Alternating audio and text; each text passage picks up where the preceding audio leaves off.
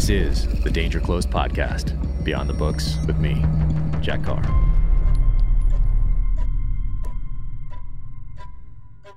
Welcome to the Danger Close podcast, an Ironclad original presented by Sig Sauer. My guest today is my friend Eli Crane. Eli is a former Navy SEAL who is the CEO of Bottle Breacher. So you may have seen him on Shark Tank a few years back. An amazing episode. You can find it on YouTube. Highly recommend you check it out. And if you've followed me for a while or listened to a few of these podcasts, you know that I love it when people get out of the military, get out of law enforcement, intelligence services, or from being firefighters, and move on to that next chapter in life and find that next passion. And in Eli's case, he has grown this business. He is a passionate entrepreneur, and he's taken those lessons from the SEAL teams, from his military service, and built on them going forward. So whether it's Rob Smith at Resco Watches right here, or Andrew Arabito right here with these half-face blades, or Eli Crane with Bottle Breacher. And you can see those right here. This one, and we talk about it, is the first one that was given to me back in the Philippines in, I think, 2009. And then Eli took this idea and ran with it and makes a whole bunch of things other than 50 cal bottle breachers. But if you don't have a 50 cal bottle breacher, I'm not sure we can be friends. So you can follow Eli on Eli, E-L-I, C-R-A-N-E, Eli Crane _ CEO, that's his personal, or Bottle Breacher on the social channels. And of course, you need one of these, a Freedom Frag. Oh yeah, get some, but it also opens your beer or your soda. So without further ado, let's jump into it. Eli Crane. Eli, thank you so much for jumping on the podcast. Loving the shirt. Speaking of, it's going to be after this podcast airs, but in like 2 days, we're going to be in the mountains of Wyoming running around in the first ever SIG Hunter Games. Is that, and people keep thinking it's Hunger Games because it sounds very similar to Hunger Games. What's up with that? I didn't even look into it until they sent the information. Well, they sent the information a while back, but I didn't actually open it till a couple days ago. And it looks a lot more serious than I initially anticipated. I know you and I were supposed to be on the same shooting team, dude. But then they needed somebody to MC the event. So I'm going to be doing that. But yeah, dude, I think Tom and the gang at SIG realized that if they put 2 SEAL snipers on the same team, I mean, we'd be guaranteed a victory. So I don't think they thought fair to everybody else. I'm going to go with that. I'm definitely going to go with that because I'm a little bit concerned about my level of fitness these days, having done a lot more typing over the last 3 years than I've been doing working out. So I looked at the weather report and it's supposed to be like, today is perfect. It's like 63 degrees here. And the event is about 45 minutes down the road from where I am here in Park City. But it's over the next, I think it starts Saturday. The weather's supposed to hop up into the 90s. So we'll be over 8,000 feet, temperatures in the 90s. And running through the mountains, apparently on a timed course. It's a competition. I didn't really get the competition part of it at the outset when they first said. I thought it was going to be like a gentleman's thing. You're in the quads, you drive up to a couple positions, take a few shots, take a few pictures, have a barbecue, call it a day. But no, it's serious. People are getting really into it. Yep. It's going to be pretty awesome. Yeah, no, it should be good. So I got on the gun last. I think it's been a while. It's been since October, November of last year when I went out to Thunder Ranch to do a counter sniper course out there, just to keep the skills up. And I try to get out to FTW Ranch in Texas also every now and again. Get out there. They do a hunting course, which is like a long range shooting course that they've really refined over the years, having seen so many different scope, rifle, reticle, ammo combinations. So it's pretty cool when you get out there these days anyway with someone whose only job in the world is to do that sort of thing. So it's gonna be crazy. Jack. I actually sent myself. Well, I put in a request to send myself to FTW, and I was the only guy from our task unit that got to go. But it was pretty awesome, man. I had a blast out there. Met some great guys, and got some good training before deployment. Nice. What year was that? That would have been my very last pump. So that would have been in 2009. Because I was leading sniper for Delta Platoon, and we didn't get on the gun a lot during that workup. So I wrote basically an email stating, hey, some of our training got cut due to this, that, or the other thing, scheduling stuff. And I said, if we have to utilize these skills, as like that's a perishable skill. If you're not on the gun, if you're not working on it, you're not going to be ready. And so they agreed to, fund the trip. And it was wild, man, because I showed up to the airport with like 4 guns, like all this, night vision, lasers, thermals, dude. I had so much crap that like I needed like 2 big old carts to carry it. And you should have seen the TSA guys going through my stuff. They were like, who is this dude? It was hilarious. Awesome. Yeah. I love that. I remember that back in the day also, I think it was at Team 2 and I had to fly through San Francisco for something. And I had the box, the Pelican case locked, of course, but it had the nods in there, like 2 different types of nods in there. It had the, 10.5-inch upper with the suppressor, with all the laser, like all that stuff. And in San Francisco, they're not usually used to seeing that sort of thing. So I distinctly remember passing through in about 2003, maybe timeframe. And they're like, what on earth is this? Like everything in here is so illegal in California.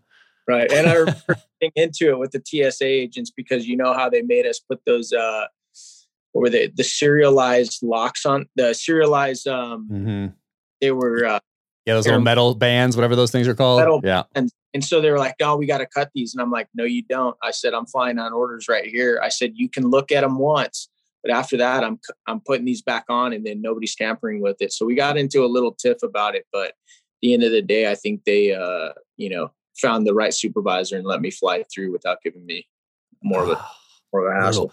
I remember carrying like a handful of those serialized tags with me. So if we had to cut, then I could just put some new on, make a little note and make it, semi legal, I guess.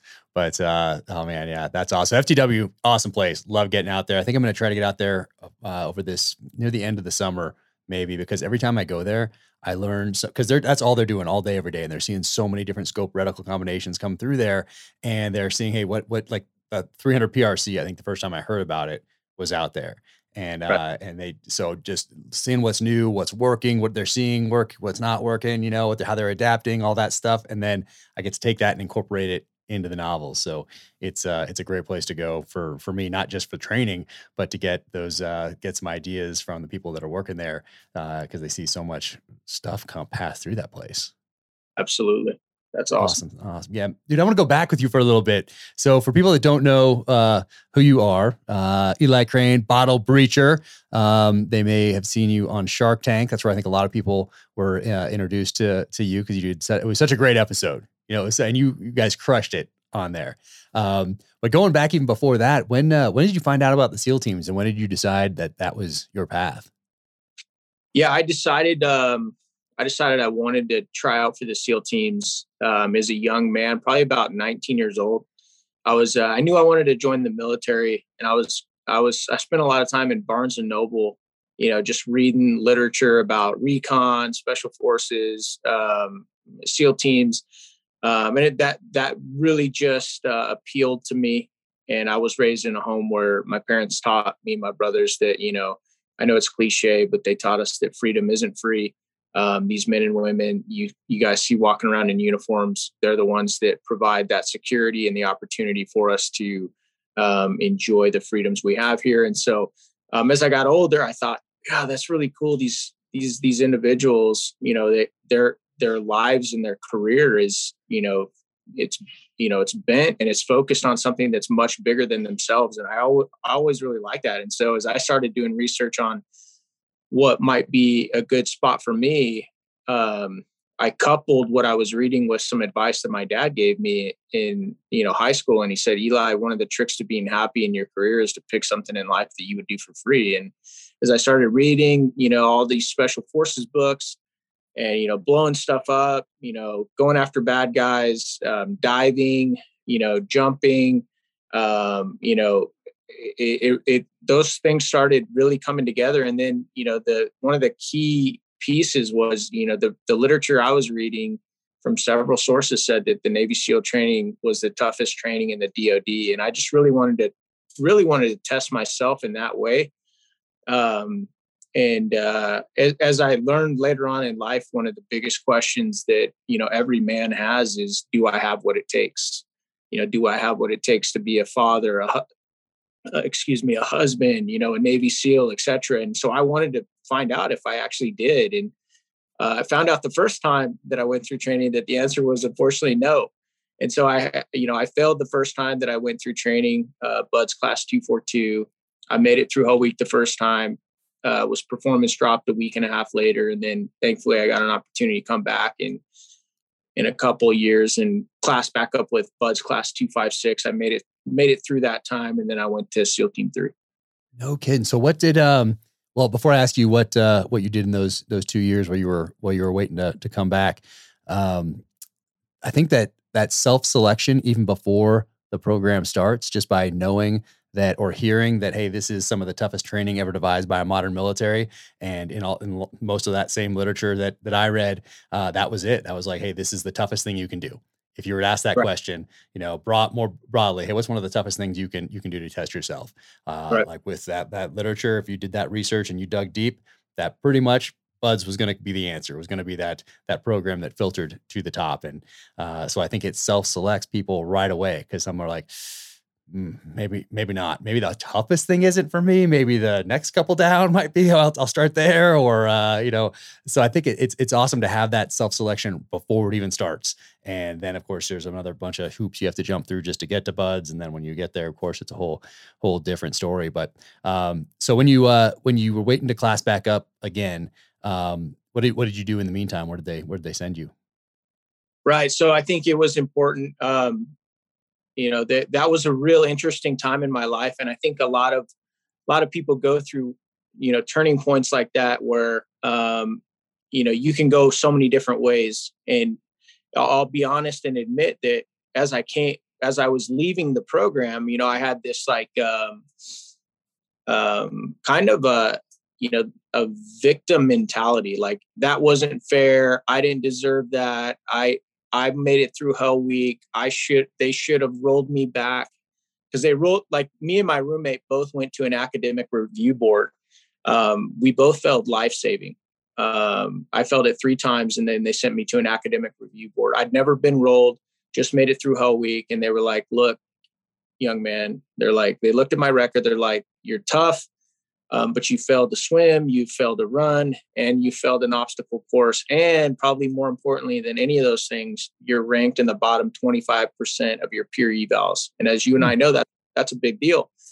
And so they're like, hey, we're looking for the best of the best here, and you're clearly just not it.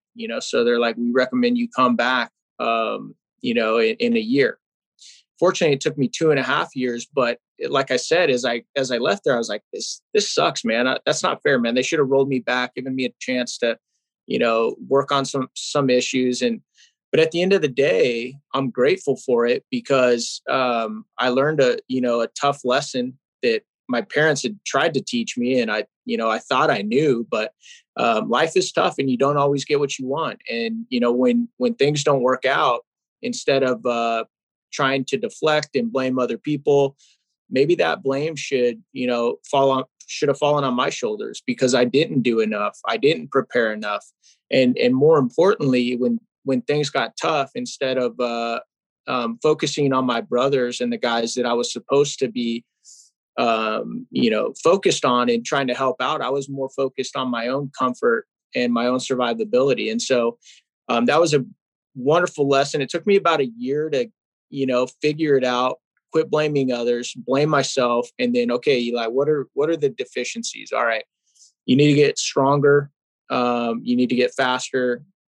You need to be able to do, more pull-ups, push-ups, all of these things. But more importantly, when things get down, when things get crazy and chaotic, you need to learn to take your focus off of yourself and, the fact that you're tired and you're hungry and you're hurting. And you need to learn to focus that attention on the team. And that's a really hard thing to learn. It's really easy to talk about on a podcast, but, when we're all of us, because we're pretty selfish individuals, most of us, and so we tend to choose being selfish over being selfless. And so that was a hard thing that I had to learn while I was on that ship. I'd look for opportunities, when we were exhausted, or I was standing watch in the middle of the night, or, after a long day of work, and, several months of that, and just be like, okay, how can I put out for the guy next to me? How can I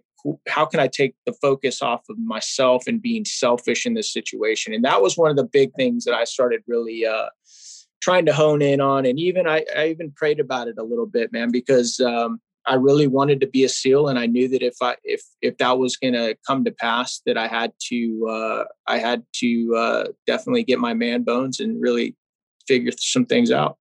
Oh man, yeah. I think I don't know where I discovered this or found out how important it was along the journey, but being able to take accountability, but not just inside, but have articulating it, putting a name like to what you've done or contributed to, or whatever it was, and then coupling that with forgiveness along with it, like that has been so powerful. Just to be able to put a name to some of those things that I need to take accountability for, and then adding that forgiveness, whether it was someone's, regardless of whose fault it was, like allows you to just put that bandwidth where it needs to be, to move the ball forward, to move your family, relationship, whatever it might be, forward. Right. So I found that to be extremely powerful. And then for you, so what did they have you doing on the ship? What was your rate back then? Yeah, I was a gunner's mate on the ship. And so I primarily worked in the armory. So it was a good spot for me, continued to, tinker around and mess with small arms, and which would be something that I would later work on in the teams. I was never like, a gun nut, but I always found myself in the ordnance department down in the armory. I later went to NSW armor course. It would learn a lot more about our weapons and the SEAL team. So it was just a good spot for me to be in. Did you deploy during that time frame, and what kind of ship were you on? Yeah, I deployed twice. I was on an Aegis missile cruiser called the USS Gettysburg, CG-64. And we the first cruise we did was a Gulf cruise. And I think that was in 2002. And then the final cruise I did was like a North Atlantic cruise. And we did that in 2004, right before I came back the second time. Got it. And so were you in BUD/S during September 11th, or where were you? No, 11th? I was in college here at the University of Arizona. It's 11th, and I dropped out the very next week.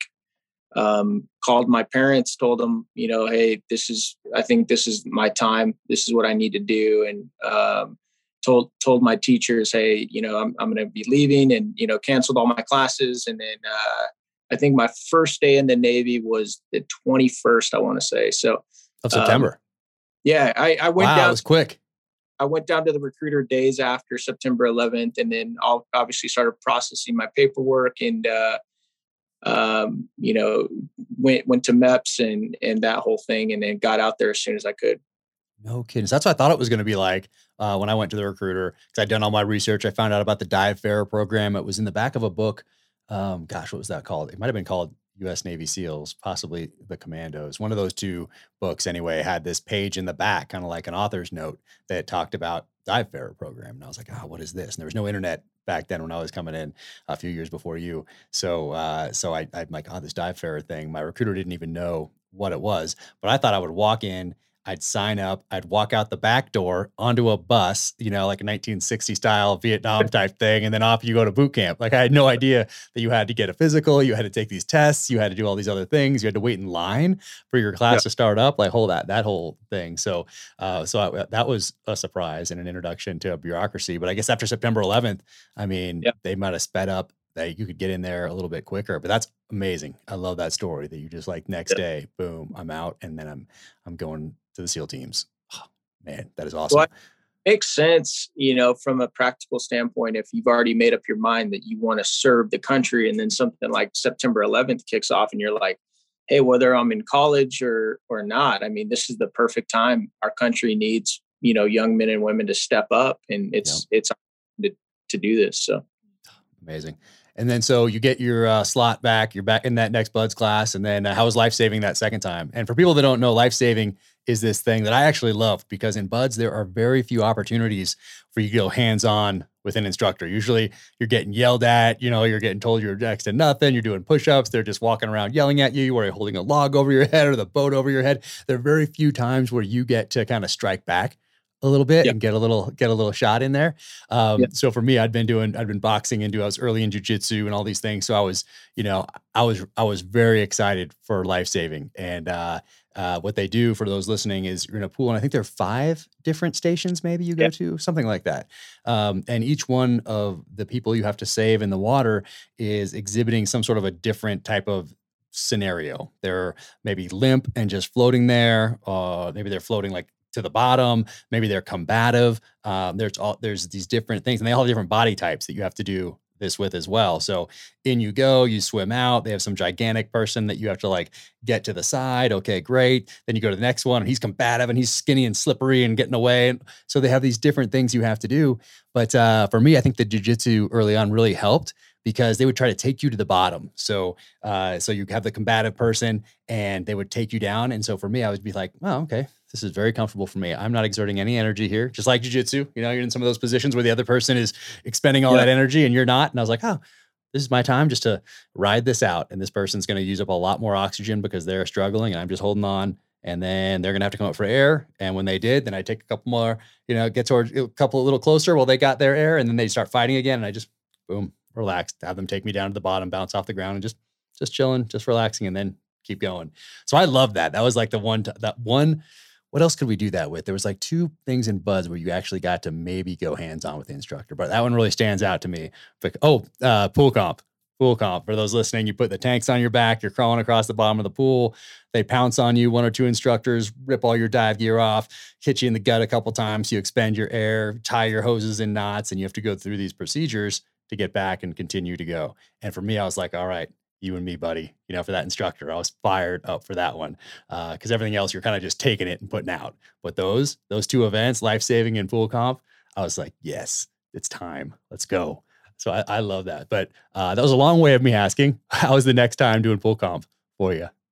Everything was a lot better that next go round. I was just a lot more mature. I still, wasn't, where I wanted to be, but I had progressed a lot in my maturity and even, physical strength. But it was just so much better. I had a lot more confidence. And like I said, confidence in a situation like that it's a really big deal. I passed it right away and then moved on to, second phase. Nice. Then you go through BUD/S and then end up at team 3. Was that your first one? Yeah. Right to team 3. And at this point, war is kicked off. People it's Force 21 time, and the deployments, these cycles are going. So do you hop into a platoon at the beginning of a workup cycle, or do you hop in midway through or right before deployment, or how does that work? Yeah, it was interesting for us. I think it was 6 of us actually went from BUD/S class 256 immediately to Iraq. The only intermediate stop was SEER school. We all had to go to SEER school. And that was wild for me, man, because I can't remember what it was, but all the other new guys that went, they went to SEER school, the class before I did. So they showed up in Iraq 1 week before I did, I believe. And so I went through SEER school, and then I actually flew to war by myself. That was odd, man. That was so weird. Cause flying first year flying commercially, and then, as you get closer and closer, you'll hop on a military bird, but I'm sitting there by myself. I don't know anybody, and I'm going to war by myself. And it was just and I didn't have any guns or anything. I'm like, this seems really weird. That is odd. That's how I showed up in country in 2006, ended up getting placed in Bravo platoon under Rourke Denver. It was cool, man, because the learning curve obviously was extremely steep. I think probably steeper than it is now, just for the fact that we didn't have night vision or lasers in SQT, SEAL qualification training, your last block of training before you go overseas. And then we get overseas and everybody's using night vision and, lasers for everything. And so it's like the learning curve was extremely steep, trying to figure out the culture and the dynamics of a platoon that's been working together for, at that point, close to 2 years. Right. You're the new guy. You're trying to walk on eggshells, do everything that you can, do all the collateral duties that the older guys don't want to do, and try not to get anybody killed at the same time. So it was definitely a wild experience, but it turned out to be a really good experience for us. That's wild. I guess people don't realize that. And I didn't even realize at what point SQT, SEAL qualification training, which is 6 months out now after BUD/S, that they started getting some of those night visions and lasers and the things that we're using downrange. Yeah, so that's a few years late. That's amazing that it was so late. My SQT was in 97, I think. 97, 98. And no one had that stuff back then. Even when we got to the platoon, we had like one night vision, and it was scope. And it didn't even go in front of another optic. It was just four, and I forget the nomenclature for it. And so the point man got that, and everyone else is just kind of following along at night, like trying not to get lost, and trying to look at the person in front of them. So I distinctly remember that our point man was the only guy that had nods. And of course, we didn't have body armor, was only for CQC. So you showed up magically at the door in a flight suit with your body armor on. And it's amazing that before September 11th, we didn't even really think about getting to and from target, which is, arguably some of the more dangerous parts of a mission, just getting to and from, danger of flight. Interesting question, Jack. At what point were you able to outfit your musket with a laser, man? How far along were you? Oh man, that's awesome, dude. It wasn't even in that first platoon. I mean, not first platoon. It wasn't even in that September 11th platoon, because we did missions with white light after September 11th, and I don't think we had nods. I'll have to go back in the picture. We didn't even have a mount on our helmets for nods. I'll have to go back and look at the photos to confirm, but it was white light at night. And for us, it was ship takedowns in the Northern Arabian Gulf. Took that mission over for Team 3 while they hopped over to be some of the first guys into Afghanistan. But yeah, I was climbing up on those ships, heading for Iranian waters with white lights. We did have white lights on our SIG P226s, but there was no rail on them. So you had that aftermarket, not even aftermarket. I think Surefire made it. So I guess that does make it aftermarket, but it fit with the Surefire light at the time. And it was a plastic rail. I think it was plastic. I used to have mine until we moved out here, and it's become, it irks me to no end that I can't find it right now. But actually I kept it for all these years. But yeah, so we had the white light there, and we had MP5s with, I think we had lights on those, unless we had to use our pistol lights as the lights for the MP5. I'm gonna have to go back and look and confirm, because it's been a while since I've thought through exactly how we did those. But point being, we didn't have all that stuff, even during September 11th, and that time for those weeks afterward. It took till the next workup, till we came back, where that evolution started to happen. The Golden Connex box opened. We started to get those funds and started to purchase a lot of those things that would give us that technical advantage over the enemy that we needed. So desperately is not the right word, but it definitely helped to have everyone outfitted with a suppressor, everybody outfitted with nods, everybody outfitted with that laser, and to have trained up with those things, so you can kind of morph your tactics a little bit, because what we've been doing up to that point, as everything was based on Vietnam era tactics. No matter where you were, we took those tactics from the jungles of Vietnam, from the Mekong Delta, and we dropped those in the mountains. We dropped those in urban environments. We dropped that in the desert. And then after September 11th, found out that we need to adapt to these environments and not just do what we were doing in the jungles of Vietnam, or with our forefathers were doing in the jungles of Vietnam. And now we have some technical means that they didn't have. So time to start adapting and working these things. But that's wild. So what did they have you doing as a new guy showing up? Did you jump right in the train and get after it, or did they make you do stuff in the talk? They were pretty smart about it, as far as it was definitely a crawl, walk, run approach. Obviously we were doing a bunch of collateral duties, making sure all the vehicles were gassed up, cleaning all the, 50 cals, the 240 Golfs, pretty regularly, learning those weapons really well. They put us through some driving courses, some turret gunning courses, some automatic weapons courses, some just there right in country, just get out there with guys and get after it a little bit. Yeah. And then the first thing they let us do was turret gun, which was great. We did a lot of turret gunning, and then slowly they started letting us work into sniper overwatches and patrols, like patrols as well. So it was pretty cool just to even be a part of it. Cause most of the guys from our, SQT class went to the East Coast and, they were, starting in workups and we were already in war. So that was, that was pretty cool. Yeah. But it was, like I said, a steep learning curve. Oh man. Where were you for that one? What part of Iraq? Habanilla. Okay. Habanilla, that one. And then, and you come back and then you jump into a platoon. Is that your first full workup then?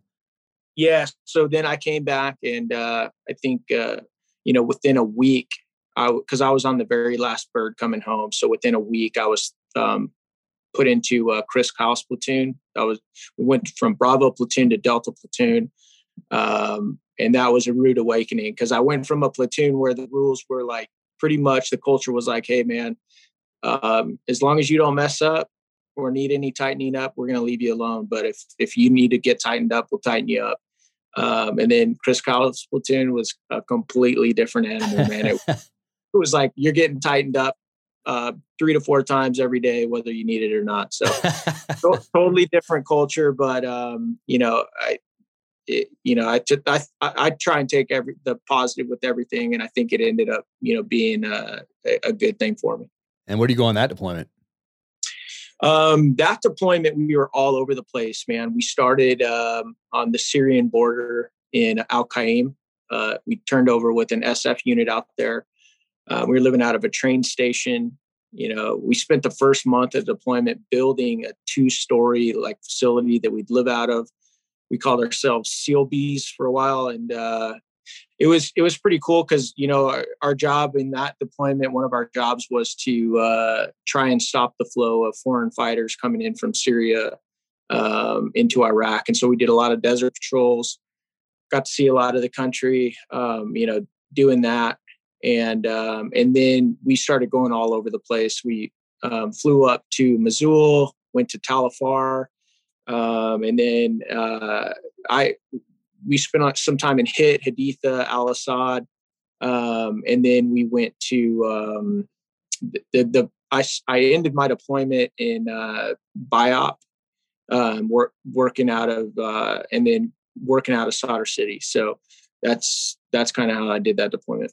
Were you guys rocking the up armored Humvee things, the gun trucks, or do you have Hiluxes, or what did you guys use out there doing the desert patrol stuff? Yeah, we were rocking up armored Humvees, and then when the guys in Biop or Sadr City were rolling the RG-33s, those were new at the time, and those are they look like up armored, kind of like Land Cruiser, Land Rover. They're big, awesome machines, and they have the V-shaped hull. So if you get hit by an IED, there's a good chance that people inside will survive. And the coolest things about ours, and this is what distinguished us from everybody else, is we had the RWS, the remote weapon system, on top of ours. So that's like a remote control 50 cal that you can control from the inside of the vehicle, kind of like playing a video game, which was nice. And it was really new for those of us that had spent a long time turret gunning, because as a turret gunner, you're the most exposed guy, and you try not to think about it much, but you know that the number one threat over there is the IED. And you know that if you get hit and you're a turret gunner with an IED, chances of survival or having all of your limbs at the end of the night are not very good. So that was kind of nice to switch from turret gunning outside the vehicle to inside the vehicle. Jeez. And were they still doing in the streets, we're hanging like wires across the street, barbed wire across the street, right at head level, or they're trying to be at head level for turret gunners? I seem to remember that from 05, 06, going Ramadi, Fallujah and back along there. Did they have that out there at the time? Is that something you guys thought about? The only things I saw low like that were like telephone lines. I didn't see any bob or anything like that, but thankfully we had those, we had Hipleys on the top of our 50 cals, those big IR spotlights. So you could see a lot of that stuff on nods coming from a ways off.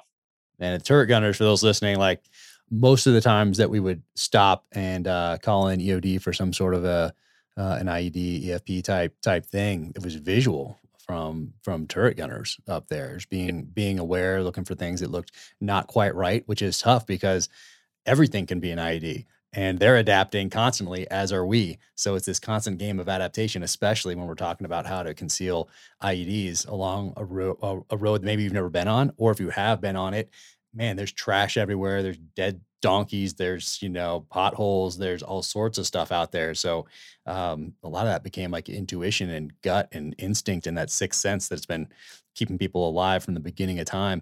Well, those turret gunners, they're the only people out there that are really looking at that, because that guy that's next to the driver's navigating, the driver's driving, looking for things, but you're up there in looking for threats, and which includes IEDs. So when you're running that stuff, did you, what will you do up there? Were you looking, scanning near, far, just looking for things that were out of place? Like, how was that experience?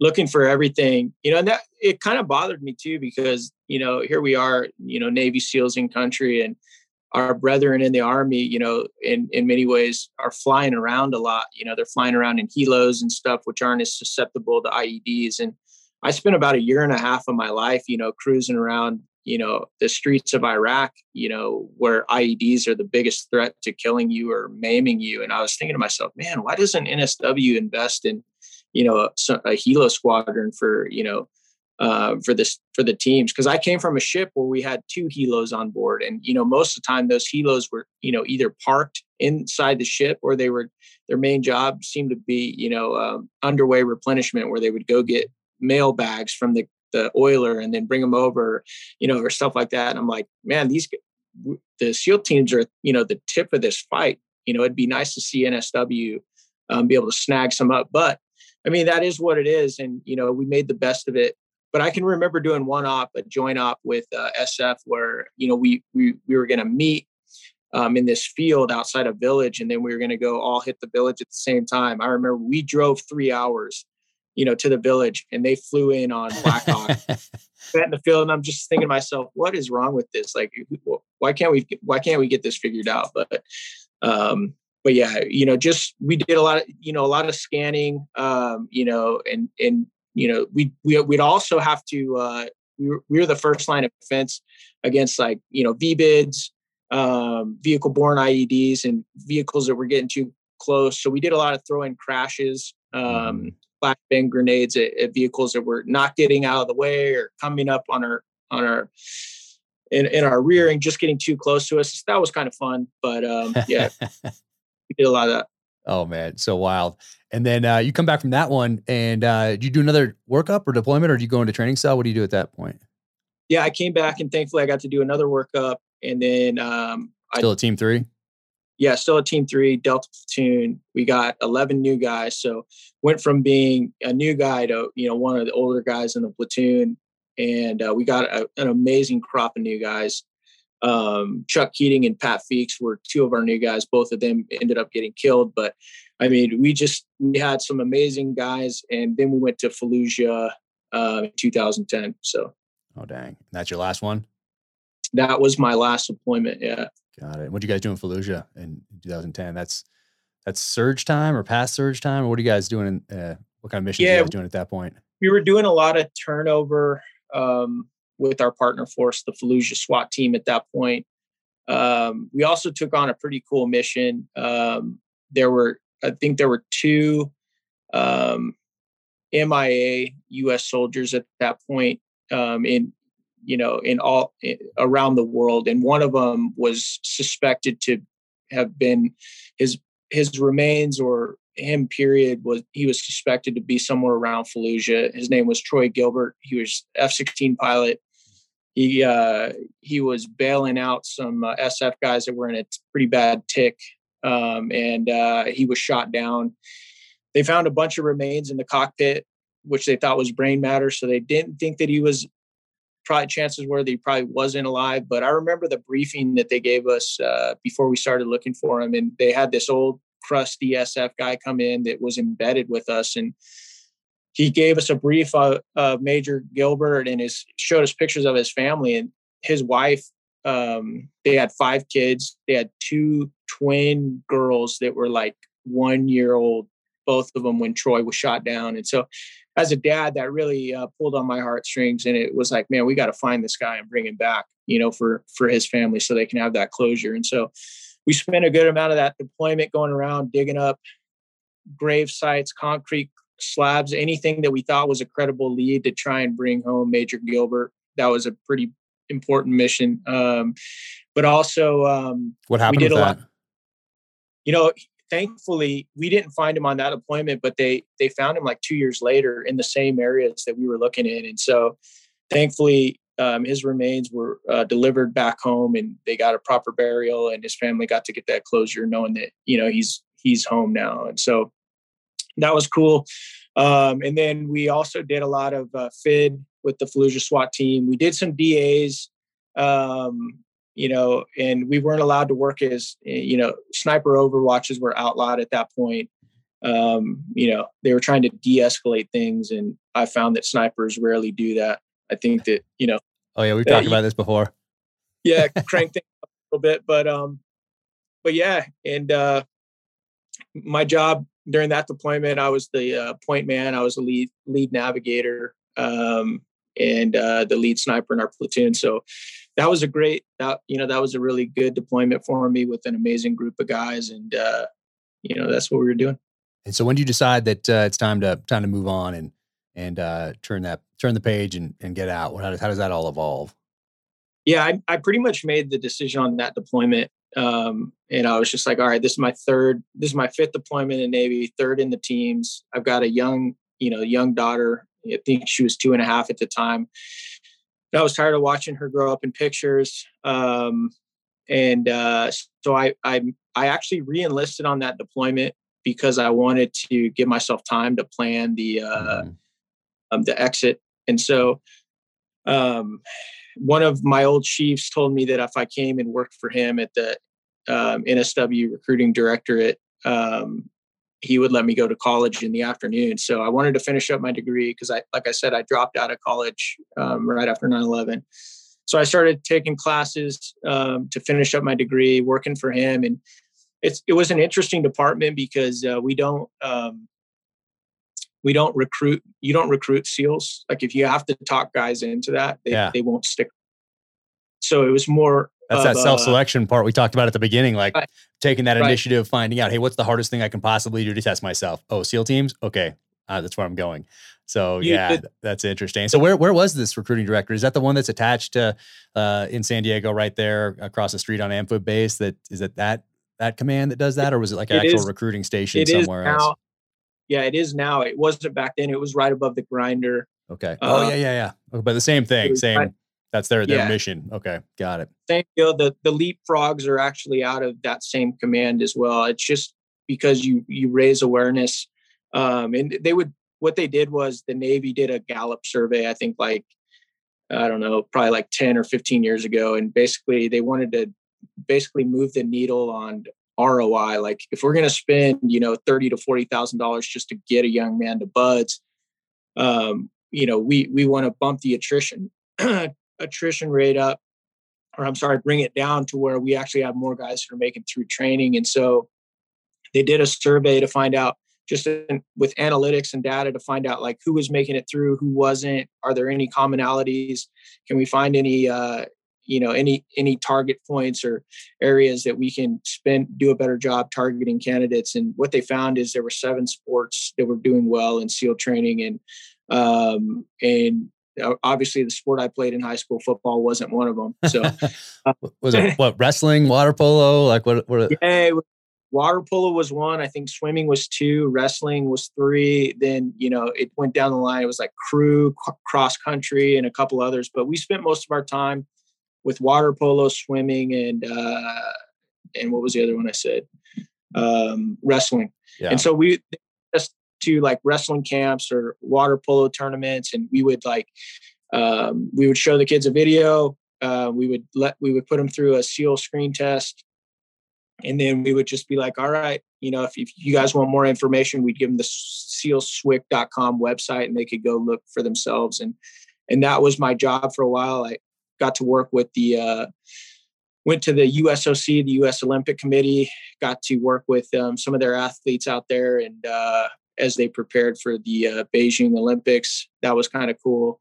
And then went from that command to my final command, which was NSW Group 1 TRADET. So that was on the West Coast, those are SEALs that put SEALs through training, and I got put in MAROPS, Maritime Operations, and I would become the LPO of VBSS before I got out. So, which is Visit Board Search and Seize. Jack was talking about that a second ago.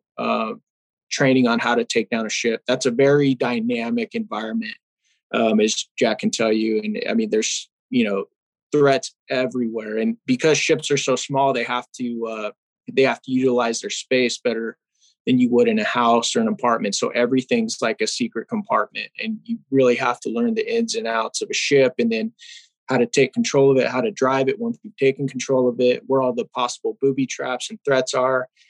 And even before all of that, you have to figure out how to get on board the thing, and so it was a really dynamic environment, and I'm grateful that I got to do that job primarily because there were so many things out of my control, very few things that I could control.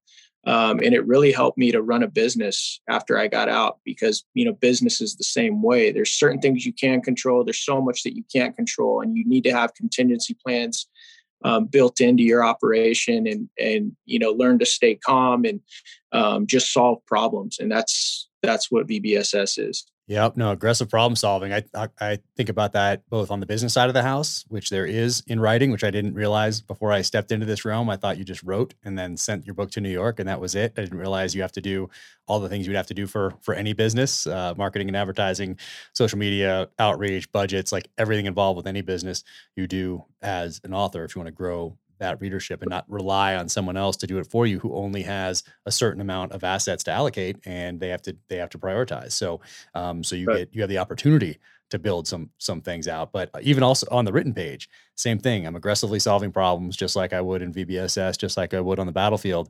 But if I screw something up, I can come back and edit it the next day. It's not, the consequences aren't nearly as dire as it is in real life. But VBSS is interesting because it kind of got, took a back seat to everything else that was going on because of Iraq and Afghanistan. And we just wanted to hit targets in Iraq and Afghanistan.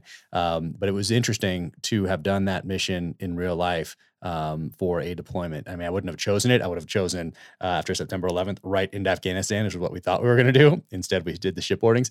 But now I'm grateful for that because it's the only time in my entire time in uniform that I got to do that, and to have an enemy that's stringing barbed wire up so you can't throw a fast rope out of a helicopter, so you're relegated to coming in on the ocean, and then to have them choose the time to move out of Iraq to try to get into Iranian waters, and to choose the worst weather possible to make it as hard on you as they possibly can. So small boat advisory. Okay, guess what?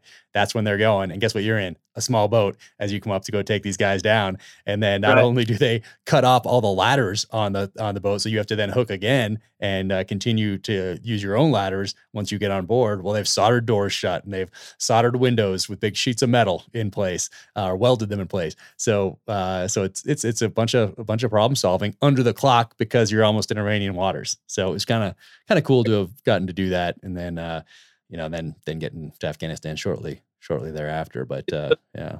Cool, because I never got to do that in real world. It's very few guys that actually get to do real world VBSS. And so I think it turned out to be pretty fortunate and a good opportunity for you. It was pretty cool, especially using we're using MP5s, we're using our SIGs. And a lot of the time, even an MP5, which people know are very small, we slung those and we cleared with those pistols because you're clearing these tiny little places, like you said.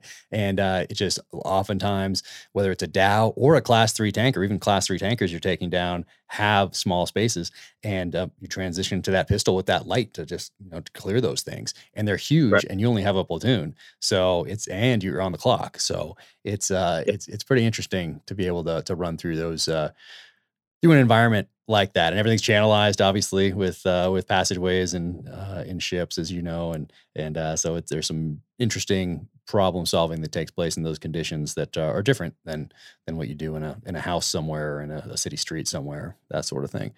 But it was good. It was good, and also on the recruiting side must have been interesting as well, because gosh, we spend untold millions of dollars trying to figure out how to get the right person in the front door of BUD/S so they have a better chance of making it through that back door and into the SEAL teams.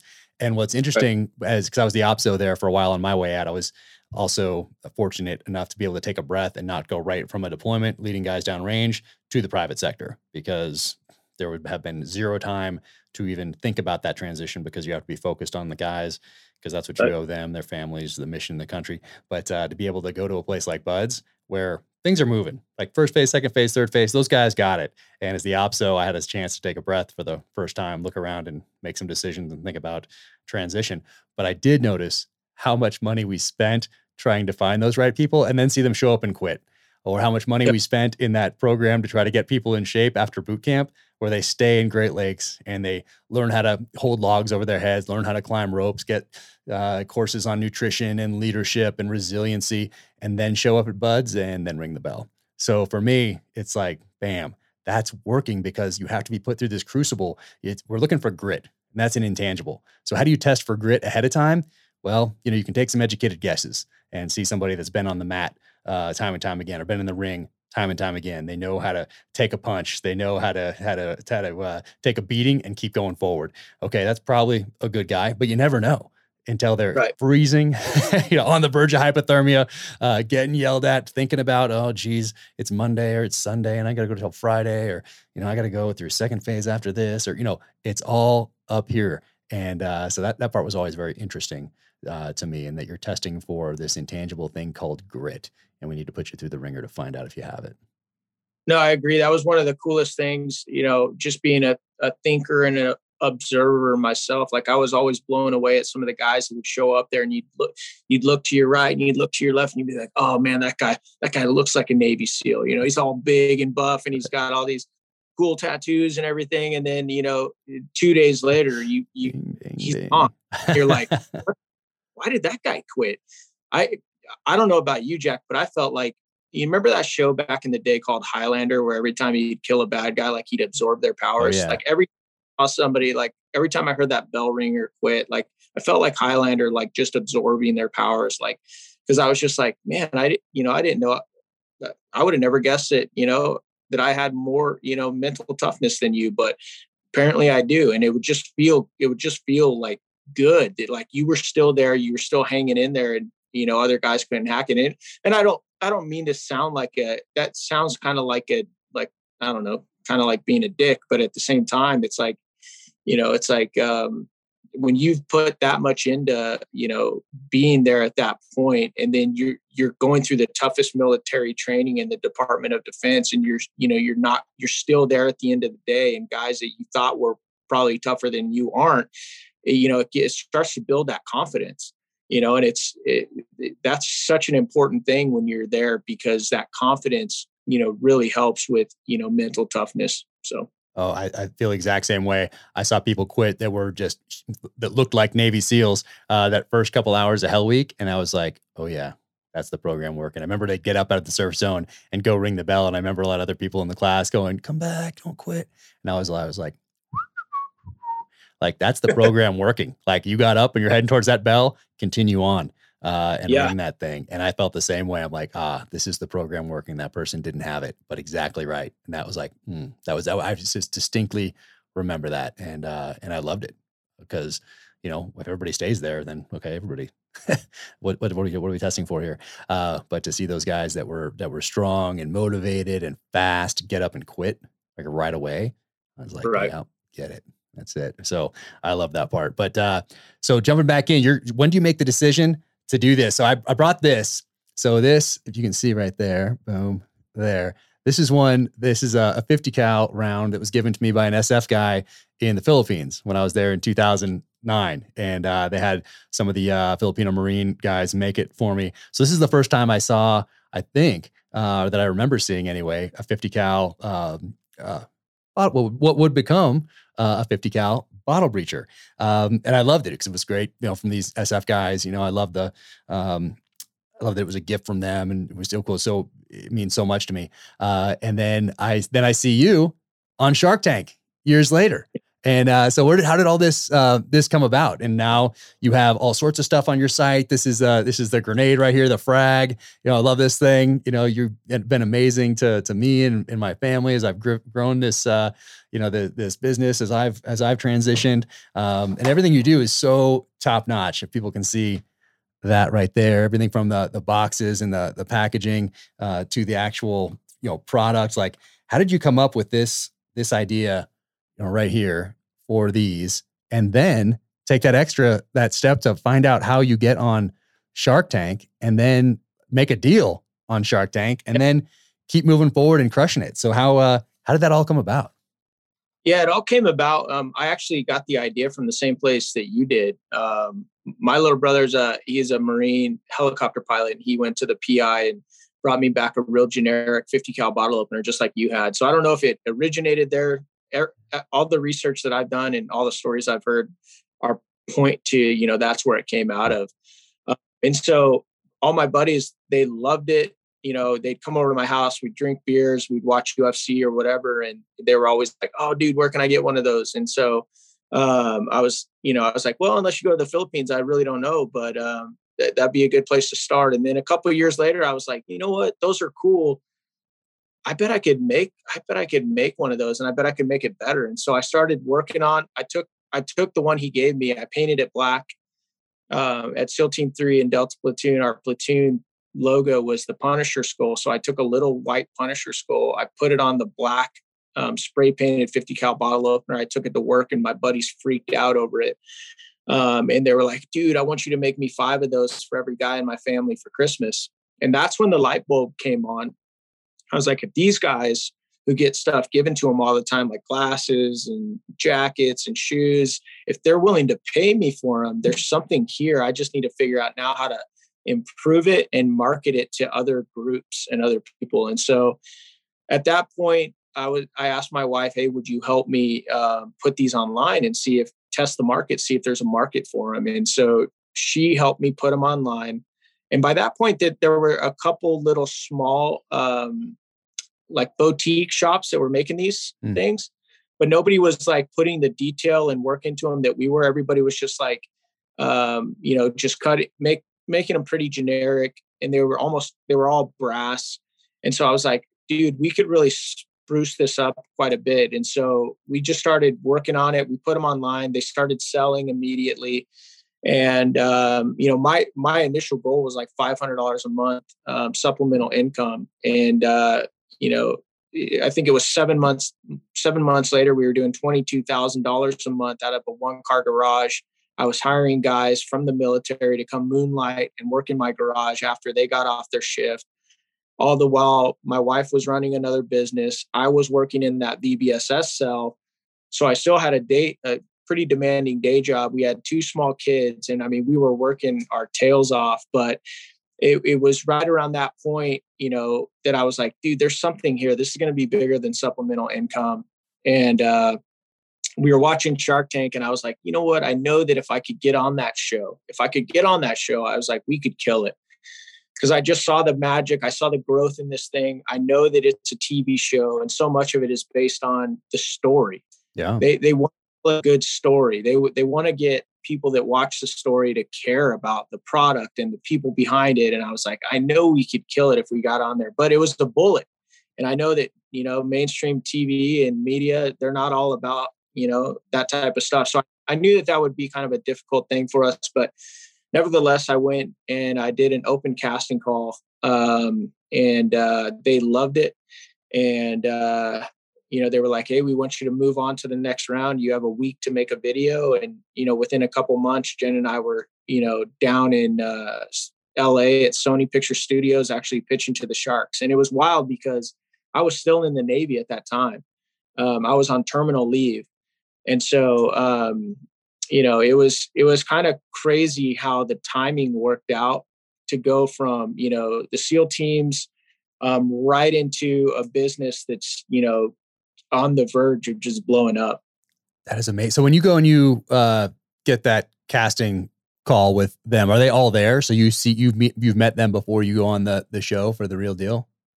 No, you don't. So the way it works, and it's kind of brutal, man. They bring out more people than they need, and it's just because they're the ones fronting all the investment, right? So you get it, but they fly people home that they've flown out to LA that never even get to pitch to the Sharks. That happened to a friend of mine, SF dude, and I really liked his idea and his company, but he didn't get to pitch. But So me and Jen got out there. The first thing you do is called pre-pitch, and you pitch. You do your pitch to a bunch of like executive producers, directors, etc., casting members. If they think you're going to project well and make good TV, then they bring you back the next day where you'll have a chance maybe to pitch to the Sharks if things don't go too long. Because the company in front of us, they went for 2 hours.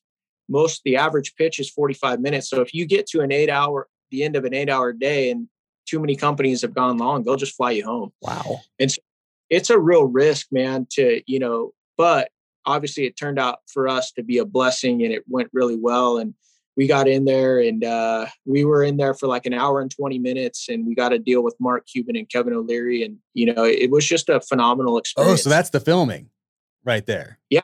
So they're filming that. Okay. Got it. So some people could think they're actually going to film and then they get flown home. Well, here it goes another step further, because even if you film, even if you get a deal, they tell you they still might not air your episode. Got to edit. Yeah. So it's crazy, because what happens is as an entrepreneur now, you're forced into a massive decision. You come home and you say, okay, look, this is what could happen. They could air this episode and 12 million people might now see our product. And if we're not ready for it, then we miss a major opportunity. However, if we buy a ton of inventory and they don't air the show, then we just used and wasted all of our resources. So you have to make a real, calculated risk as an entrepreneur. And we definitely did. We took the risk that this was going to air. And even then we weren't even close to being ready for, what hit us, but we did everything that we did to be prepared. And more importantly, we were ready to adapt and, solve the problem. How long do you have between the end of that taping and then when they air it? In your case, it might be different, depending on a whole bunch of different factors, but for you, how long was it between when you did that taping and then when they actually aired the episode? For us, it was expedited. It was rushed. I think we had about 2.5 months, because they were trying to get our episode edited. They were trying to get our deal actually signed, because when you actually shake hands on TV, that's not a real deal. A lot of deals you see on TV, like they never get through due diligence, which is where accountants and their lawyers scrutinize your books and everything you said to make sure you weren't lying.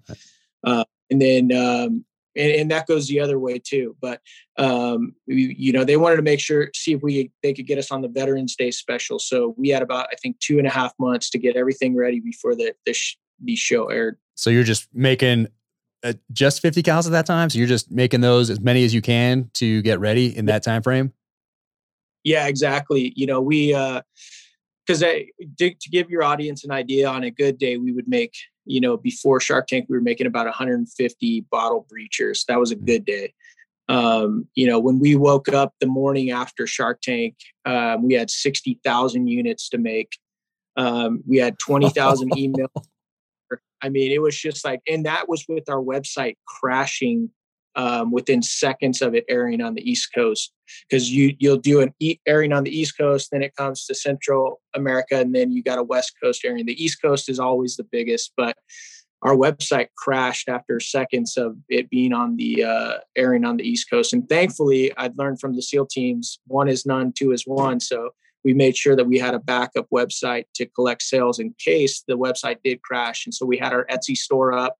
We had a banner that was already made, like, hey, if the site goes down, throw this banner up on the website. Hey, go over to Etsy, Bottle Breacher, and purchase a gift. So we were still able to collect sales. But some of that military training was already coming in handy. That is good. I should have paid more attention during those 20 years in the military, because I think I had a similar problem after this last book launch, where the website got so much traffic that it crashed or stalled, or whatever happens at that stage. But so I think we switched over to a website that could handle more traffic, I think.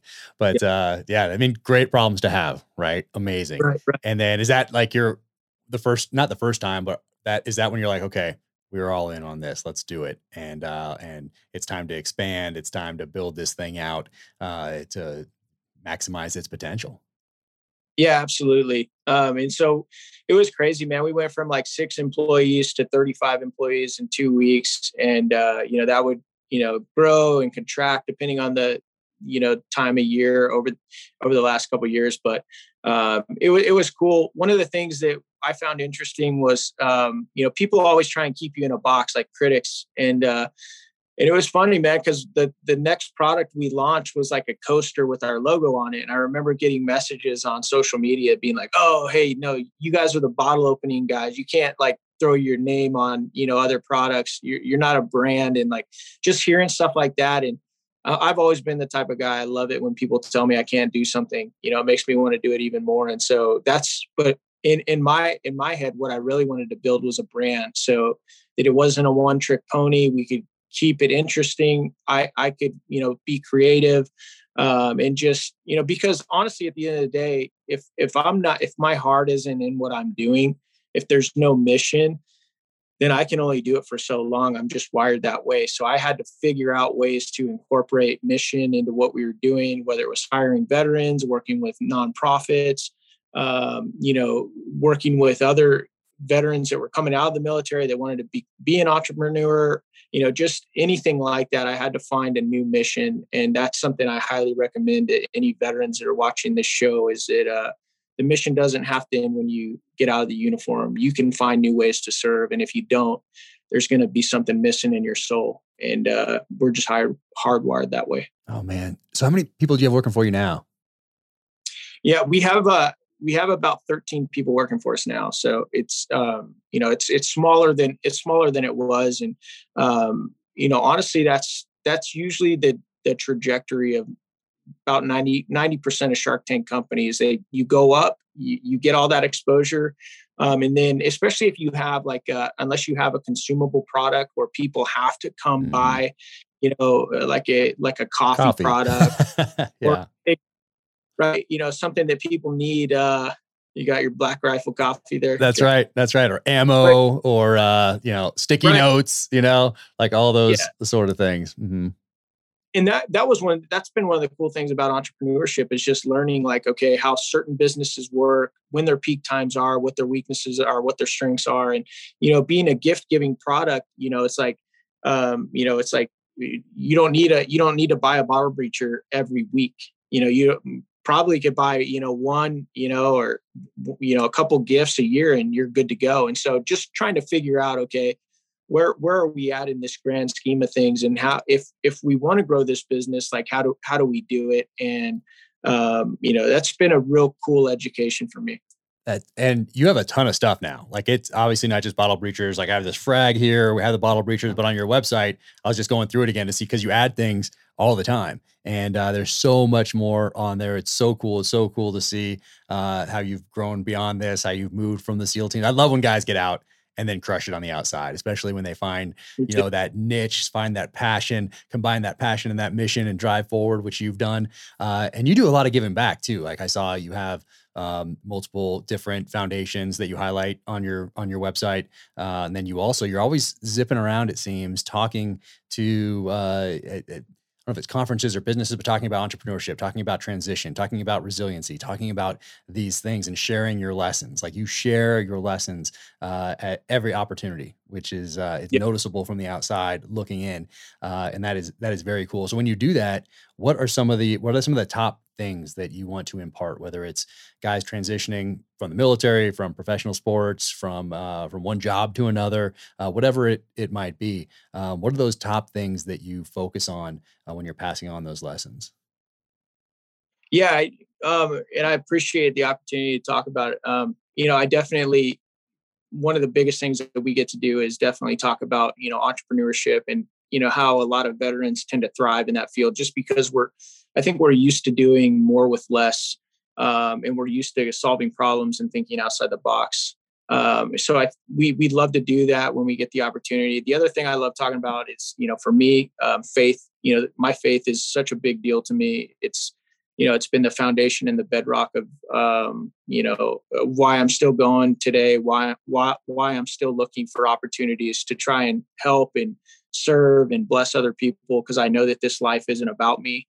I think that's a really important lesson, to when you come to the understanding that this isn't about you. It takes a lot of stress off of your plate, and it allows you to devote more time to others, and I think that's been a real great thing for me personally. And those are a couple of the things that I like to talk about. And,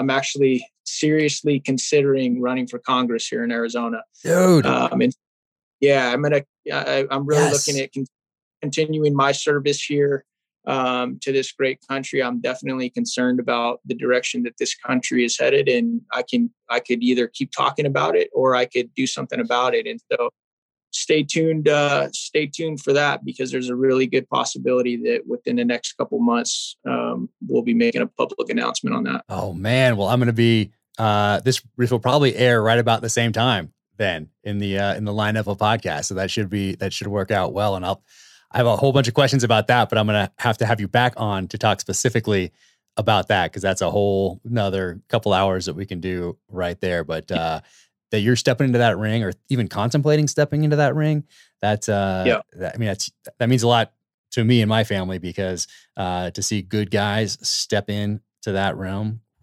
that's a tough place to go. And you have to, oh my gosh. So that's amazing. So man, I can't wait to hear more about it.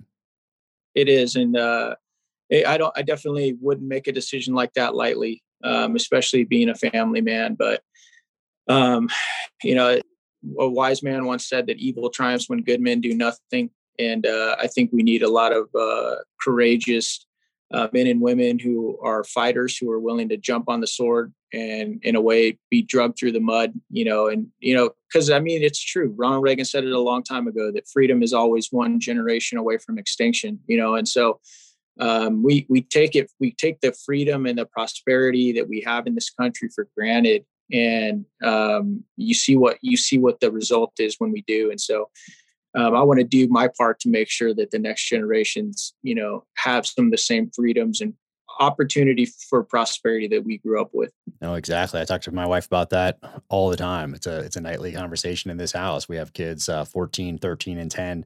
And so we're always thinking about the country that we're turning over to them, and what options and opportunities are they going to have? Do they appreciate everything that's been sacrificed so they could have those freedoms, options, and opportunities from the inception of this country up until today?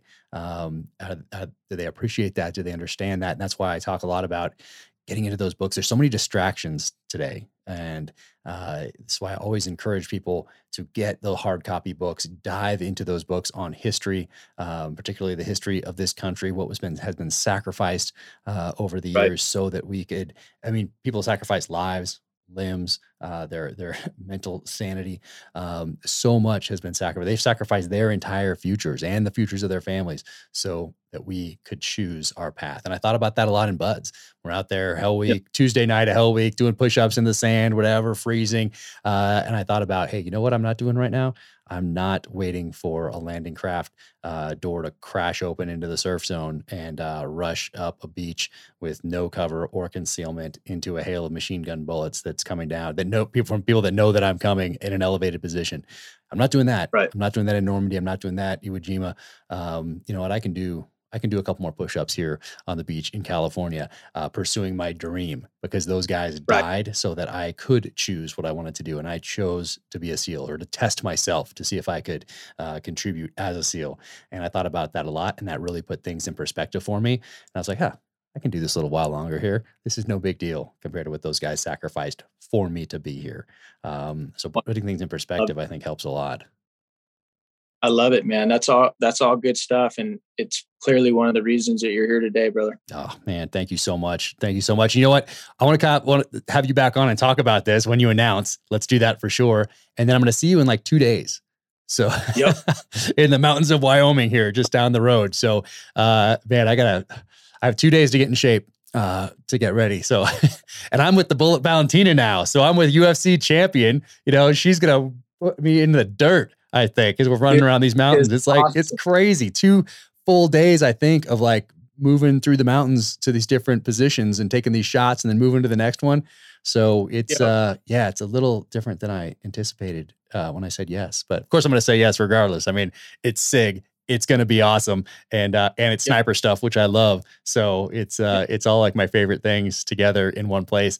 45 minutes away. So there's no way I'm saying no to it.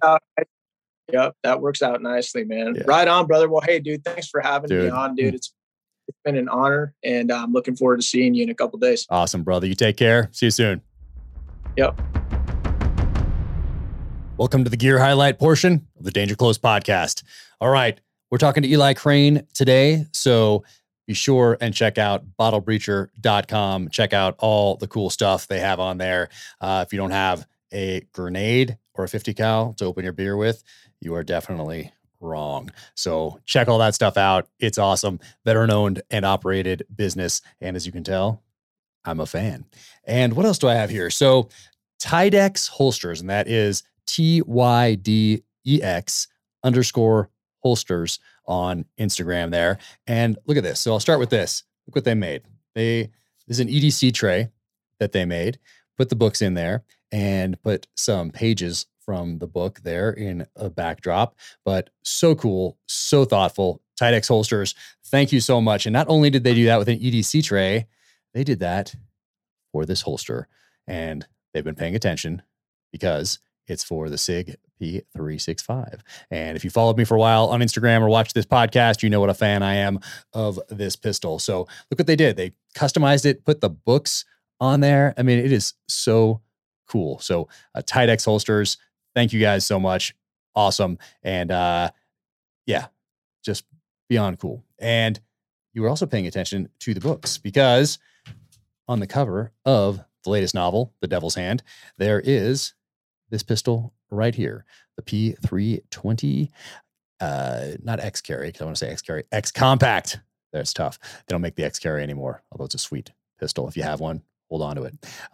This thing right here, the X Compact with the Romeo 1 Pro, and that made its way onto the cover of the latest novel. And Tydex Holsters put the Cross Tomahawk logo right there on this holster. So super cool.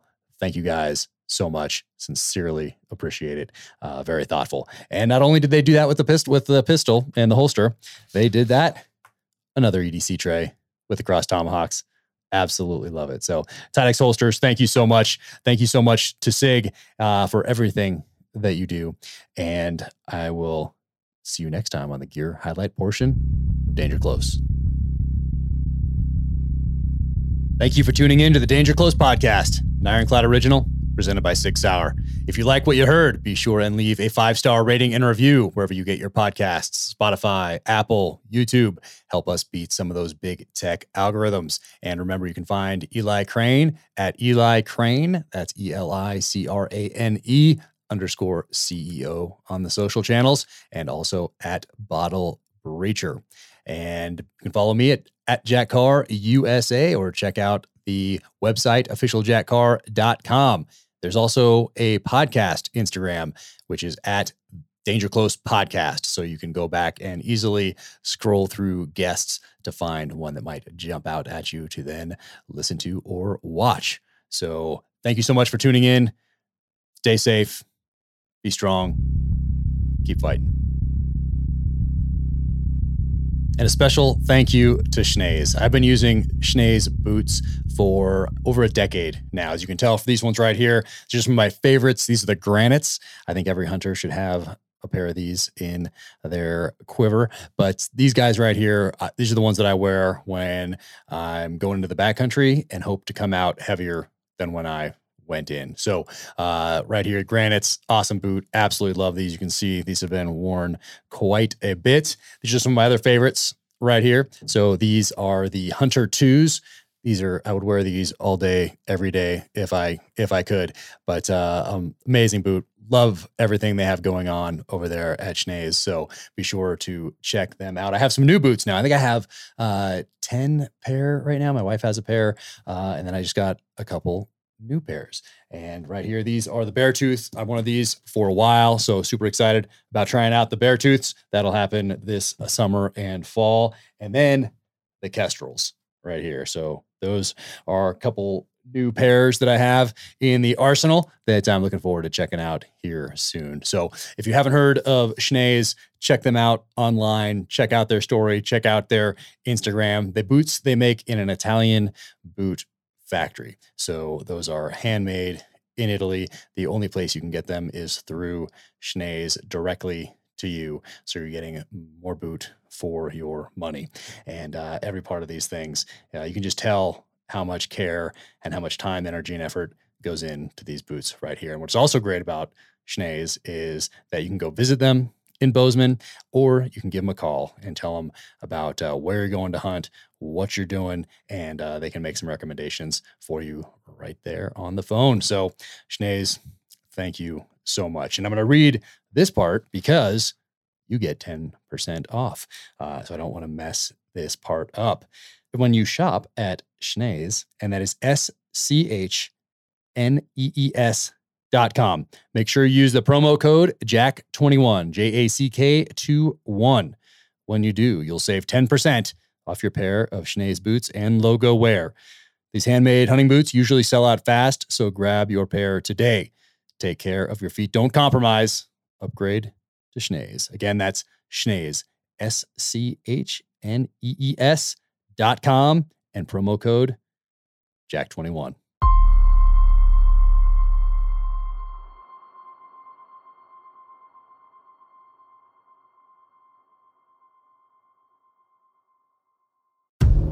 In case you missed it, on a recent episode of Danger Close, an Ironclad original, Jack Carr sat down with former presidential candidate Tulsi Gabbard. Set aside all the labels, you know, oh, well, because I've been getting asked this a lot, like, well, are you left or are you right? Are you progressive or are you conservative? What box do you fit in? Which box do you check? Completely. Are you an enemy or right. an ally? Like, what filter should I use when I'm looking at you? And, like, I've always been an independent-minded person, always. Be sure to check out the full interview wherever you get your podcasts.